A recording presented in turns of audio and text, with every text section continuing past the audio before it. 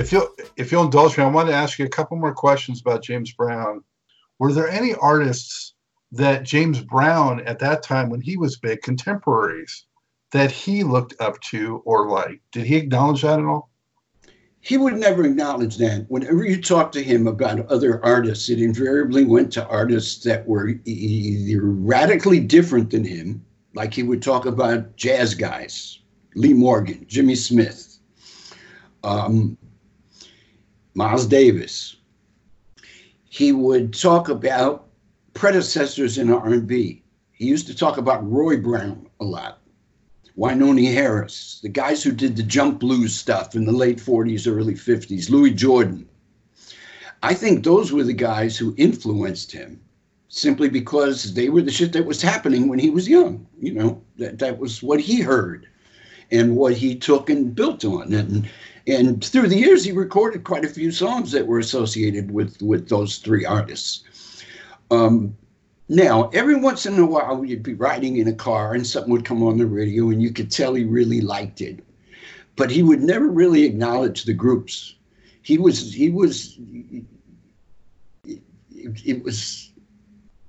strange. He would not acknowledge a contemporary. I kind of figured that. He was so competitive. Just his competitive nature would not allow him to acknowledge a contemporary as if somehow it was a sign of weakness. Now, he would acknowledge singing groups, vocal groups, particularly those who weren't necessarily known as sex symbols. In other words, he wasn't too interested in the Temptations or the Delphonics because they got all the girls. But he would take a group that were just great singers, but not necessarily sex symbols like the Dells or the Isley Brothers. And, you know, he would admit to liking them because they weren't, he didn't see them as competition. I've heard, though, that he did appreciate or indicate some way that he liked what Kool and the Gang. Yes, I was just going to say that he liked Kool and the Gang. And, of course, early Kool and the Gang was, you know, was very James Brown based in their sensibility, in the way they arranged their horn parts and no, he appreciated Kool and the Gang. But he never seemed to acknowledge someone like Sly Stone or Jimi Hendrix or. I don't think he understood Hendrix. I think he just saw Hendrix as somebody who was a bad imitation of Muddy Waters. Because I just don't think that it wasn't in his orbit to understand the effect of Hendrix.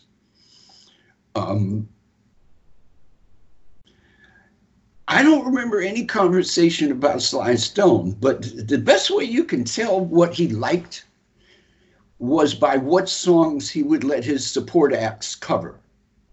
Because the support acts that were part of his review, his full-time support acts, Marva Whitney, Bobby Byrd, there were some others who came and went through the years, would frequently do cover songs. And you could tell by what those songs were what James liked. Because they weren't going to pick them, he was going to pick them. He picked every song, and even more so the songs that the band would play instrumental versions of in their warm-up set.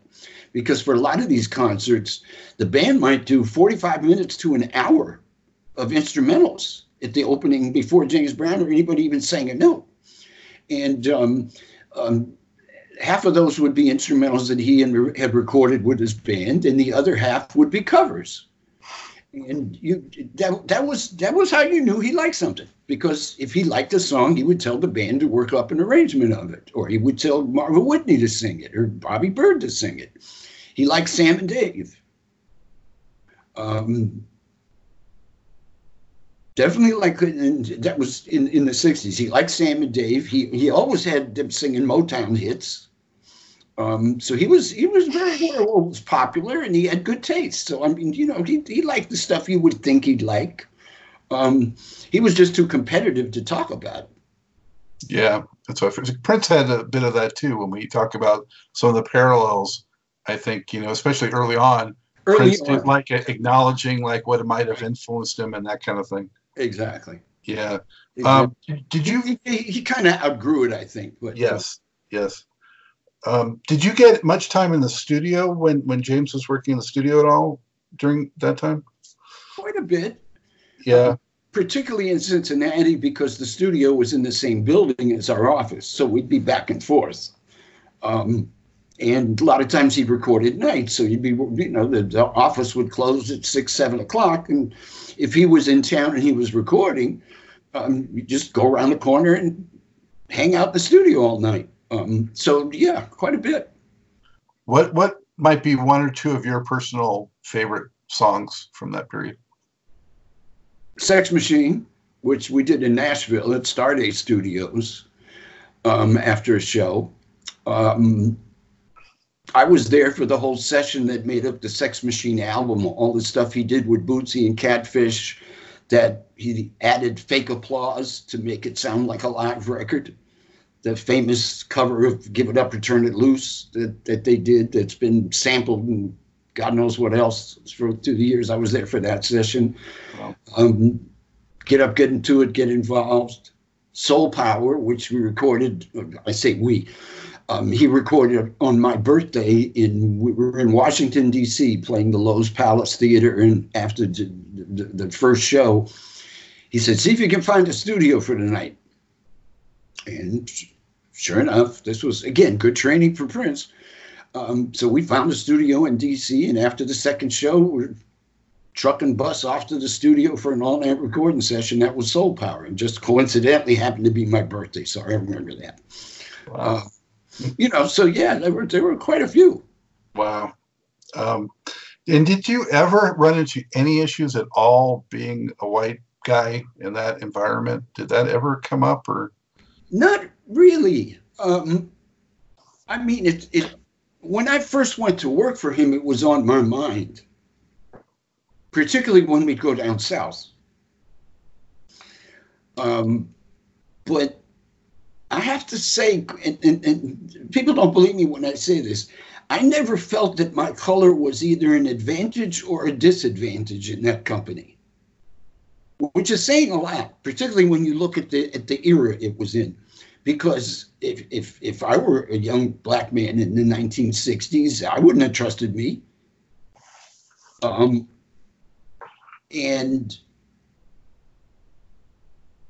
it just, I mean, there again, James set the tone. He was very honest. He's like, look, I'm pro-black, and I'm always going to hire majority of black people.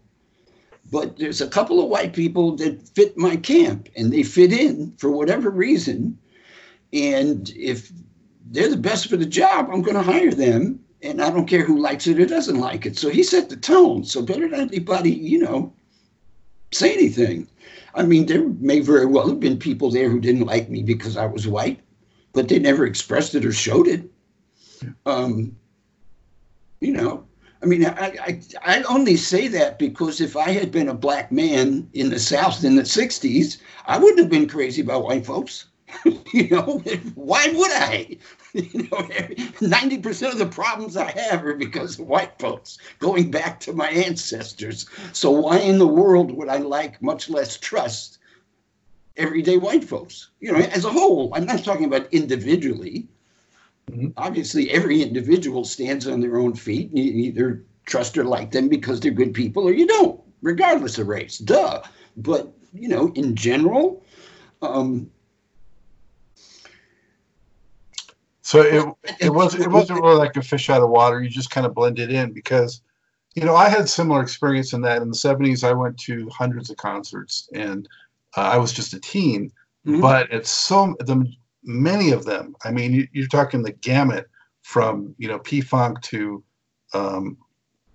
all the funk groups, and in Los Angeles. Mm-hmm. And a lot of times I was the only white face. Mm-hmm. And I never ran into a major issue. A couple times it got a little tense. Sure. But mostly it went okay. But it did, it was something that weighed on my mind when I was sometimes at those shows, just because I was afraid something would happen. But let me put it this way. I don't care if you're white, black, rich, or poor. If you go to a concert, you want to hope you come home in the same state you left. You don't want to go to jail. You don't want to get hurt. You don't want to get shot. You don't want to get stabbed. And you don't want to have to hurt anybody else. You want to go to the concert and come home happy and safe. That theoretically goes for everybody. Now, in any concert audience, particularly in an arena where you got 10, 12,000 people, anywhere you go where you got 10 or 12,000 people, you're going to have a certain amount of knuckleheads. You're going to have a certain amount of haters, whether they're white or black. And you're going to have a certain amount of thugs, whether they're white or black, rich or poor, young or old. It's just go to a baseball game. There's some knuckleheads there. Think about the poor guy who got killed in the parking lot of Dodger Stadium for wearing a Giant hat a couple of years ago. You know, shit can happen anywhere. But I just, you know, it's like you just tell yourself that, like, there's 10,000 people here and maybe 20 of them I got to worry about. Hopefully they're in the next row somewhere, you know. Yeah. And it doesn't have to be about race. It could be about they don't like the shirt I'm wearing, or they got hold of some bad drugs, and whoever's around is going to get hurt. Well, I didn't even think it would necessarily be about race, but it might be that just somebody is, you know, too whacked out on drugs, or they're looking for conflict, and you just happen to stand out a little more because of the difference. And so maybe they might zero in. Yeah, but that was, you know. Yeah, I mean, listen, I'm not naive enough to think that there weren't some white. I mean, there was a famous story at the Howard Theater in Washington, D.C., which was the Apollo of, well, it still is. It's still functioning, refurbished and reopened. The Howard Theater in Northwest Washington back in the day was the Apollo of D.C., in that they had shows just like the Apollo. They would play there for a week at a time and do 4 shows a day, starting at 2 o'clock in the afternoon up until midnight, and play people like James Brown and Jackie Wilson and Motown and so on and so on. And I used to go up there to go to shows frequently, and I never really worried about it. Again, it was the audience was predominantly, if not totally black, and it was a black-owned and run theater in a black neighborhood. But there was a story about a white kid who apparently was shot to death waiting in line to get in to that theater one time. This was back in the, like, I guess, mid-'60s. And I remember learning about it from James Brown, because it was sometime later I was visiting him and was getting ready to leave to drive back to Richmond. And he said, "Son, you better let somebody walk you out to your car. Where you parked?" And I said, "Oh, down the block somewhere, son." And he called one of his bodyguards or somebody, "Walk Mr. Leeds to his car. Make sure he's all right. You be careful." You know, and he said, "You know, somebody got shot here a couple of weeks ago," something like that. So, I mean, yes, it could happen. Didn't happen nearly as much as black people got lynched down south. Oh, God. So you want to talk about being in the wrong place? No comparison. Yeah. But also, I mean, just the passionate love for the music could have never kept me away no matter what. So right. And I felt the same way, that if I was going to love and respect the music, I had to love and respect where it came from. Mm-hmm. And if somebody didn't appreciate it, that was going to be their problem, not mine. I just tried to stay out of harm's way. And also tried to be as unoffensive as, you know, I mean, having been when I went to work for James Brown, I already had black friends that had been, in some cases, friends for years. So I had already had a basic tutorial on the things that push people's buttons and what, you know, how to be politically correct when you're in a situation where people don't know you. Mm-hmm. So maybe I had the advantage of being able to kind of finesse my way through some things that might have not been so pleasant if I didn't have that background. Mm-hmm. Because it was a volatile time. I mean, we're talking the civil rights era and the coming of the Black Panthers. I mean, all this shit was going on in black communities that were really struggling to take control of themselves and their economics, rightfully so. So it wasn't always welcoming to white people. And I respected that because I understood where it came from. But, you know, I mean, I'm sure if I really thought about it, after we hang up, I'll think of something that happened that, you know, shit happened. Yeah, I understand. You just deal with it. let's move on past that, Alan, and talk a little bit about. You'd mentioned working with Bootsy later on. Sure. What transpired there?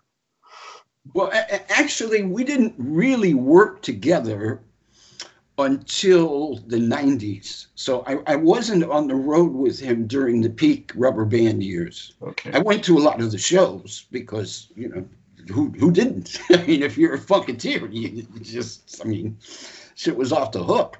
I mean, that band was stupid. Bootsy's Rubber Band does not get the credit that because incredible. You know, I'm sure as a collector, you've got some of the bootlegs of the live stuff, and I mean, that band was just sick. I mean, it really was on par with you know, as good as it gets. Yeah. Yeah, it's right up there in its own way with James's band and Sly and George and Earth, Wind and so on. I mean, it's in its own way just as important because they were really doing some shit nobody else was doing. Absolutely. Well, then maybe we should talk a little bit more about Prince and then post Prince, if that makes sense. Sure, it's your show. Yeah. So you already got into Prince a little bit. As you progressed, how did your relationship develop with him? From him, you know, it took a while to get his trust, and you know, where did that eventually go for you and him? I'll tell you what happened. About week and a half after I'd been on the road, it was after a show. It was in St. Louis, actually, in a hotel. And after the show, I found myself in the hotel bar with the members of the band. I think they were all there too. I think Lisa and Dez. I think Lisa was there. I think they were all there. It would have been Fink and Bobby Z and Des Dickerson and Lisa Coleman and Brown Mark. And we were at a big round table in a hotel bar restaurant kind of a thing. And just having a beer or something just to unwind after the show. It was like maybe 12:30 at night, 1 o'clock in the morning. And just kicking it. So we're sitting in a hotel bar, just kicking it after the show. And we look up, and walking across the lobby, here comes Prince with Big Chick, his famous bodyguard from the Purple Rain era.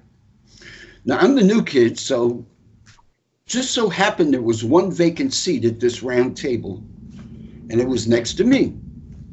But I get up because there's two of them. There's Prince and Chick, and I'm the new guy, so I'm going to offer my seat to one of them, and the other takes the vacant seat. Chick pushes me back, and, "No, buddy, you sit down. You sit down." So I sat back down, and Prince sits down next to me. The first thing I notice is the whole band freezes up. It was a normal environment until he showed up. But now all of a sudden there's this tension at the table. And all of them are looking like, okay, what does he want? Is he here to cuss us out about something in the show that we did wrong? Or is because it wasn't usual. It wasn't typical of him to hang out with the band in a hotel bar. That was very unusual, unless it was a party he was giving. This was way unusual, because usually he would go to the hotel, he would take a shower, change clothes, and then he would go to his bus and spend the night in his bus. He didn't like the hotel beds. This is 1999 tour, that era, before he was in Ritz-Carltons with suites, you know. This is still Hyatts and Westons and, you know, upper Holiday Inns. And he didn't like, so he would actually spend the night on his bus, sometimes just parked in the parking lot. But at any rate, as unusual it was, the whole band tensed up, and I'm like, wow, this is kind of weird. So I didn't know what to expect. He sits down, doesn't say anything for about 30 seconds. Then he turns to me.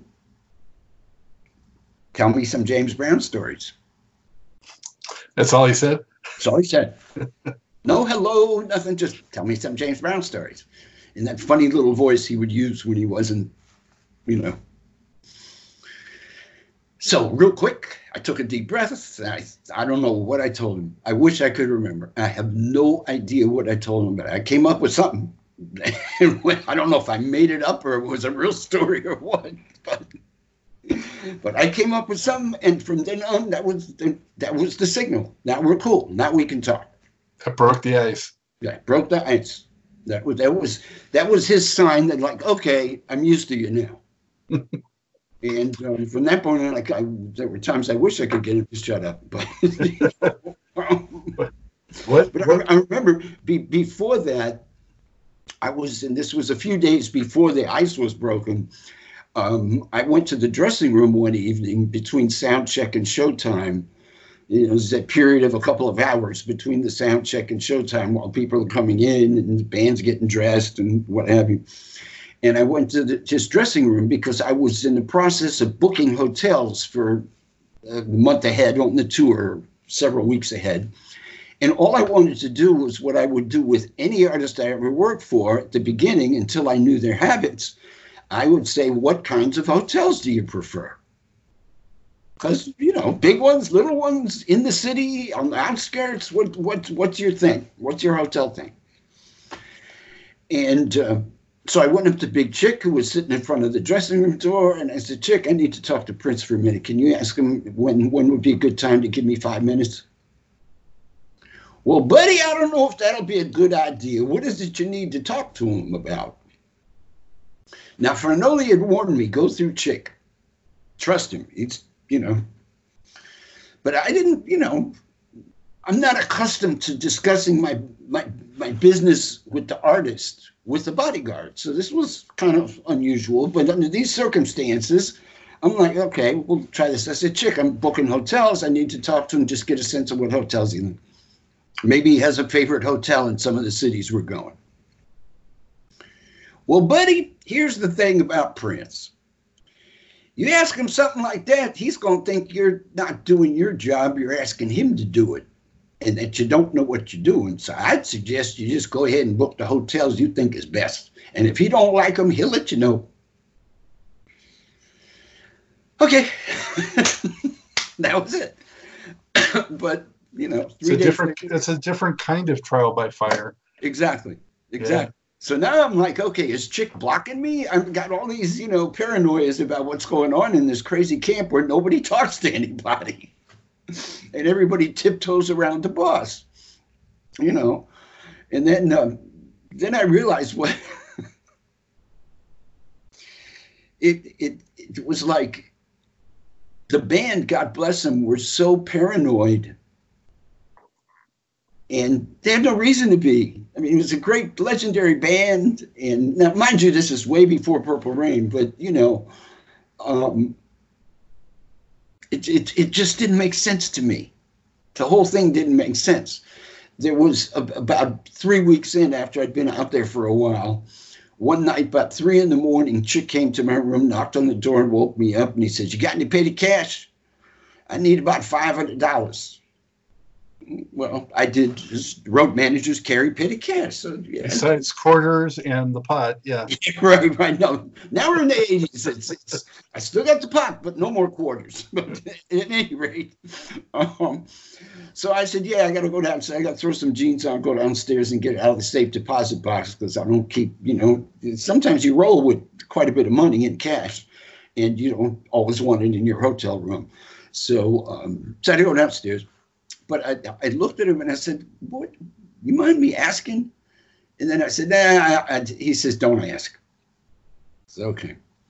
So I was convinced. Now I'm convinced that who wants $500 at 3 o'clock in the morning? The only people I ever knew who wanted $500 at 3 o'clock in the morning either had to pay a prostitute or buy the drugs.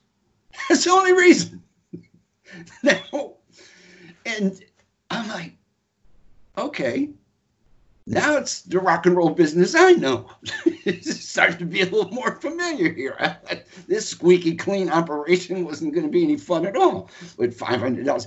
Well, as it turned, so now I'm thinking, here's this recluse who won't let people in his dressing room, who won't sleep in the hotel, sleeps on the bus in the parking lot of the hotel. And I don't know anything about his background. I just, I'm like, what's the angle here? What is he hiding? Because where I come from, people that act like that are hiding something. And usually it's something that they need to hide. So now I'm convinced he's a junkie or something is wrong with this guy, right? And so the next day at catering, I pulled Chick aside and I said, look, Chick, man, I didn't even want to ask you this, but I've been around the block a couple of times, and I know you have too. And if I'm going to be able to fit in here, I got to know what the lay of the land is, what we're dealing with, so that I know how to dodge bullets and stay out of the way of trouble. Because if there's anything going on, I don't want to be part of that. And I don't, in case something happens. He said, buddy, he wanted to, we were in, I think we were in Oakland or someplace, or San Jose, someplace near Kansas. He wanted to take this girl on the bus to see the sunrise from the bridge, the Golden Gate Bridge. And I needed to fuel up the bus. And I knew he was going to want to stop and buy a bunch of food. So I just needed to have some cash to take him to the Golden Gate Bridge to see the sunrise. Hmm. And I said, okay. You're like, this isn't the world that I know. It's not the world that I know. And with all due respect, I had just come off a Cameo tour. So it was, a little different. I was relieved in a way that, okay, he really is just a weird guy who's got a creative, artistic sense. That's pretty fucking romantic. You want to take a girl. Yeah, I could see wanting to take a girl to see the sunrise at the Golden Gate Bridge. I'm with that. I get that. And now I don't have to worry about my petty cash getting tied up with drug money, which is a no-no. And, it was a huge relief to find out that this guy was not what my paranoia was telling me he was. And of course, the more I got to know him, the more I realized that he was going to be the last, God rest his soul, the last one to be a junkie or a cokehead.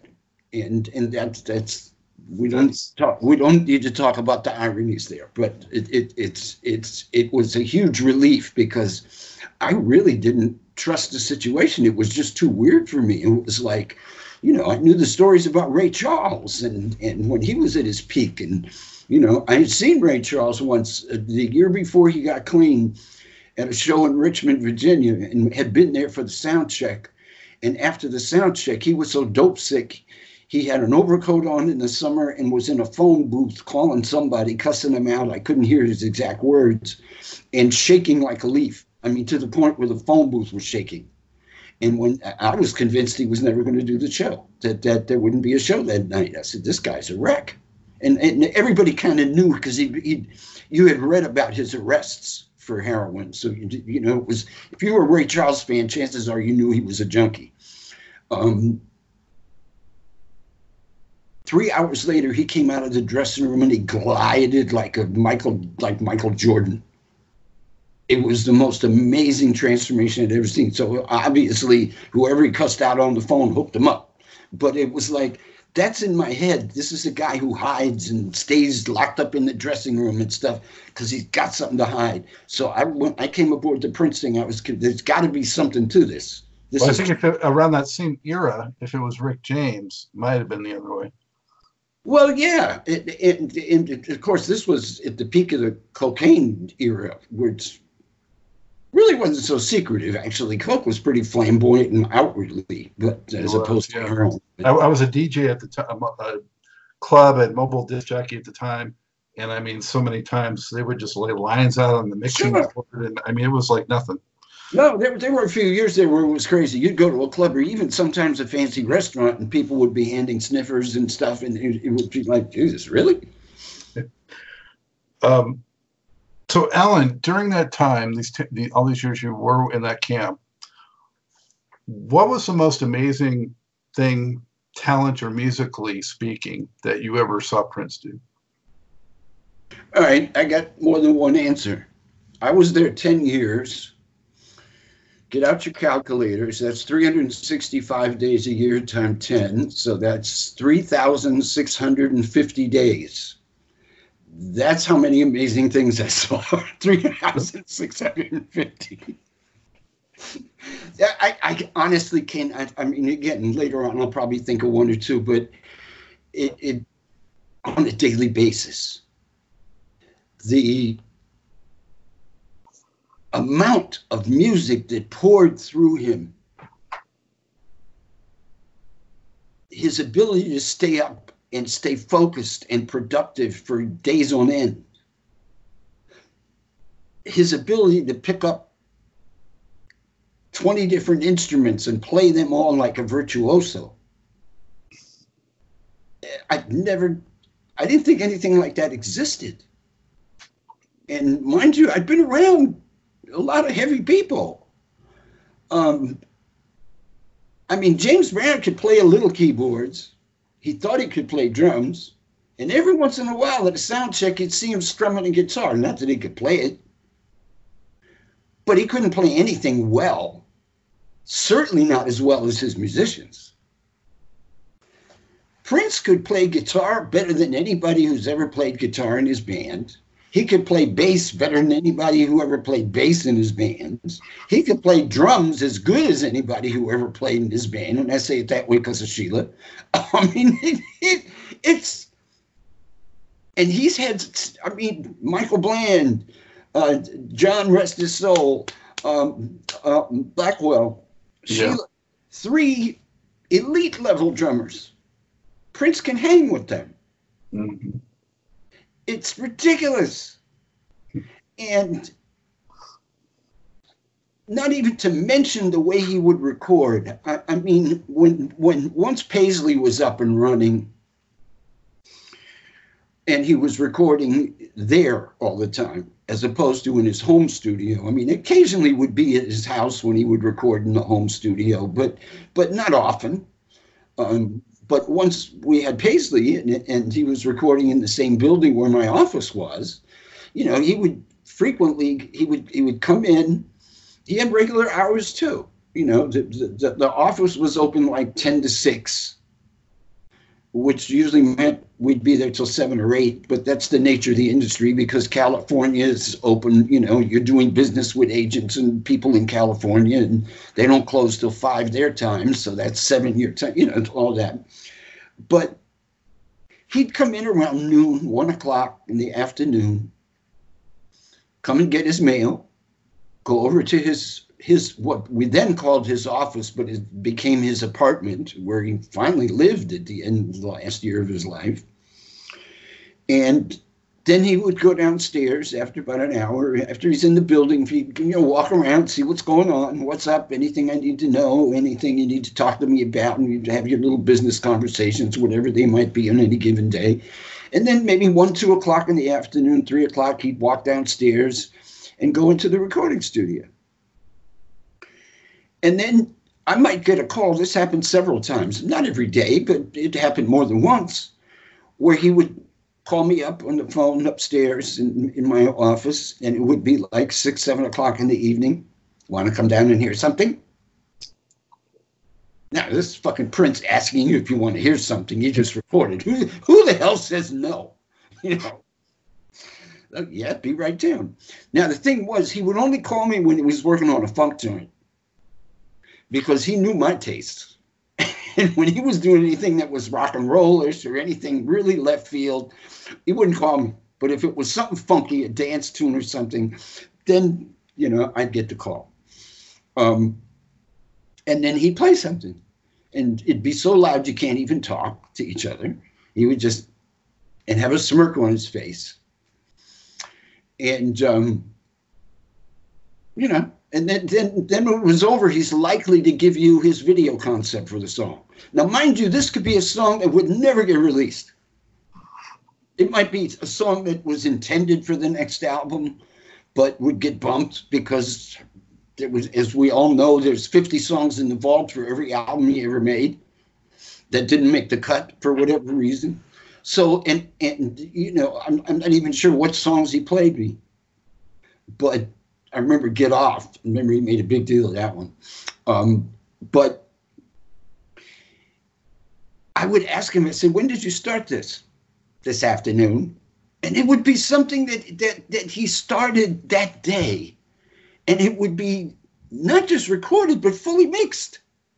I mean, it would be a record, a finished record with the vocals and everything. And you would just sit there and say, my God.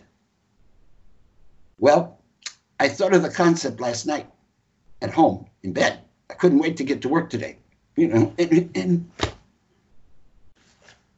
every time I would just walk out of there just stupefied. This happened every day. And then, of course, if he were in band rehearsals, which was also frequent because he'd rehearse in the day, he'd rehearse for 6 months before a tour, to the point where the band was always sick of the show before they even started, but they knew it inside and out. And, you know, he might rehearse for 10 hours and then go into the studio and start something and be there until rehearsal started the next day. And you would just sit there and shake your head. You just you know, it's truly, you know, on the one hand, there was a part of me that occasionally said, my God, this guy is possessed.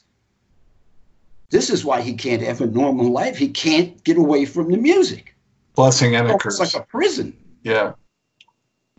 But I guess that's why we get 2 CDs from the vault with 1999 now. It's because he was in that prison. He was a freak of nature in a very good way. And one of a kind. I've never, really, really one of a kind. I mean, there are other brilliant musicians. There are other brilliant singers. There are other brilliant performers. There are other brilliant record makers. But I can't think of a single person that has everything that he had on the level he had it. When you were running Paisley Park Records, how involved was he with what you had to do with that? And do you feel like Warner Brothers really gave that the support that it needed or should have had? They wanted to. He didn't believe that after a while, but they wanted to. To answer your first question first, when I first took over the label, he was involved. And the way that happened was actually had a lot to do with the signing of George Clinton, coincidentally, because George called me one day, and I don't even remember. I don't even think I was running the label yet, but he called me in the office at Paisley because we knew each other, you know, from way back in the day. I had actually done a club show with the Parliaments when they were wearing sharkskin suits back when they were trying to be the Temptations on their first single, well, wasn't their first, but their first hit, Testify, I Want to Testify. Back in my Richmond days, we actually did a record hop with them. So that's how far we went back. So he called me and he said, I don't know if you can help me, but I'm looking for a record label. Now, this is the guy who used to be signed to every label in the world at one point. He was free of capital at that point. He was long past capital. He had a deal with Island Records that fell apart because he had a huge tax problem that was going to affect the revenue from the records, so the label lost interest. And he had a record that was pretty much done. And he was looking for a place to take it. So I said, well, you know, send me I just want to hear the music. I said, send me the music. So he sent me a cassette, most of which became the first Paisley. A lot of which became the first Paisley album. Cinderella Theory. Correct. And I was in my office playing the cassette. And Prince walked in. What's that? And I said, that's George Clinton's latest album that's looking for a label. Should we be interested? Now, I hadn't really considered it for Paisley. First of all, I didn't think it was George's best work. He'd probably agree. I hope he would, because I don't want every. I'm a lifelong fan, and it was not his best work. Right. Secondly, I wasn't sure it was what we were trying to do image-wise with the label. Not that George is a bad image. I don't care about all his drama. That's part of what makes George attractive to me. But we were kind of known for a certain sound and a certain kind of artist that Prince liked to develop. And we weren't a home for heritage artists. So I didn't even know if Prince would even think, but it didn't take him 5 seconds. We should sign him. Seriously? Okay. Now, I'm thinking this means we get him into Paisley and we get him in the studio with Prince. And they both benefit from it. Prince gets a chance to throw some funk on George, update the sound a little bit. We have a little control on how it's mixed, because at that point, my biggest problem with George's music after Capitol was that he would have great songs with great hooks and then bury them to the point where it was like, and I don't know if it was the coke or what, but it was like he felt obligated to fill up every track. If you had a 64-track board, he was going to have something on every one of those 64 tracks, to the point where the hook would be long gone. Mm-hmm. And I've got some stripped down work tapes from some of the material that went into the second album that are killer. The second Paisley album? The second Paisley album. Yeah. That are absolutely killer, but they're way stripped down, where you really hear the background vocals that Gary Scheider put together, and you hear the horns, and you hear just enough of the rhythm to not cloud it up, and it's not so busy. It really sounds like Mothership era P-Funk, because it's got that separation and you hear all the parts. I haven't heard it, but I've heard it's great. I know someone that has it, so I'm hoping to hear that soon. Yeah, it's really nothing like the album that came out. But at any rate, long story short, so I'm thinking, okay, this is cool. So we signed George, but the problem was that Prince took an attitude of, well, I'll give him some tracks, but I wouldn't feel comfortable telling George Clinton what to do. Who am I to tell him what to do? I respect him too much, any more than he should tell me what to do. So I'm like, well, he wants you to produce him, Prince. He wants you to. I mean, George had said, man, I would love him to produce me. You know, George was open. I mean, George was a control freak. He should be. He's a genius. But he was also open to all kinds of ideas. And then if it didn't work, he'd toss it in the garbage can and move on. But he was open to try shit. And he really wanted Prince to produce him, just to see what the fuck would happen, because he's curious like that. But Prince wouldn't do it. He gave him a couple tracks. Weekend Funk, and I forget what the Booty. Paradigm. Yeah, it's been so long, I can't even remember half of them. But he gave him a few that George played with and so on. But it you know, there never really was a collaboration. In the same way with Miles Davis, there's always these legends about what Miles and Prince must have done in the studio that's never been released. Nothing. All he ever did was send Miles tracks. It's just he was not comfortable telling people what to do. He would give them tracks. Patti LaBelle wanted him to produce her. She was there in Paisley. He sent a tape of Yo Mister over there and said, you could use this. And she wanted him to produce the vocal. He was gone. By the time she turned around, he was ghost back to his studio. You know.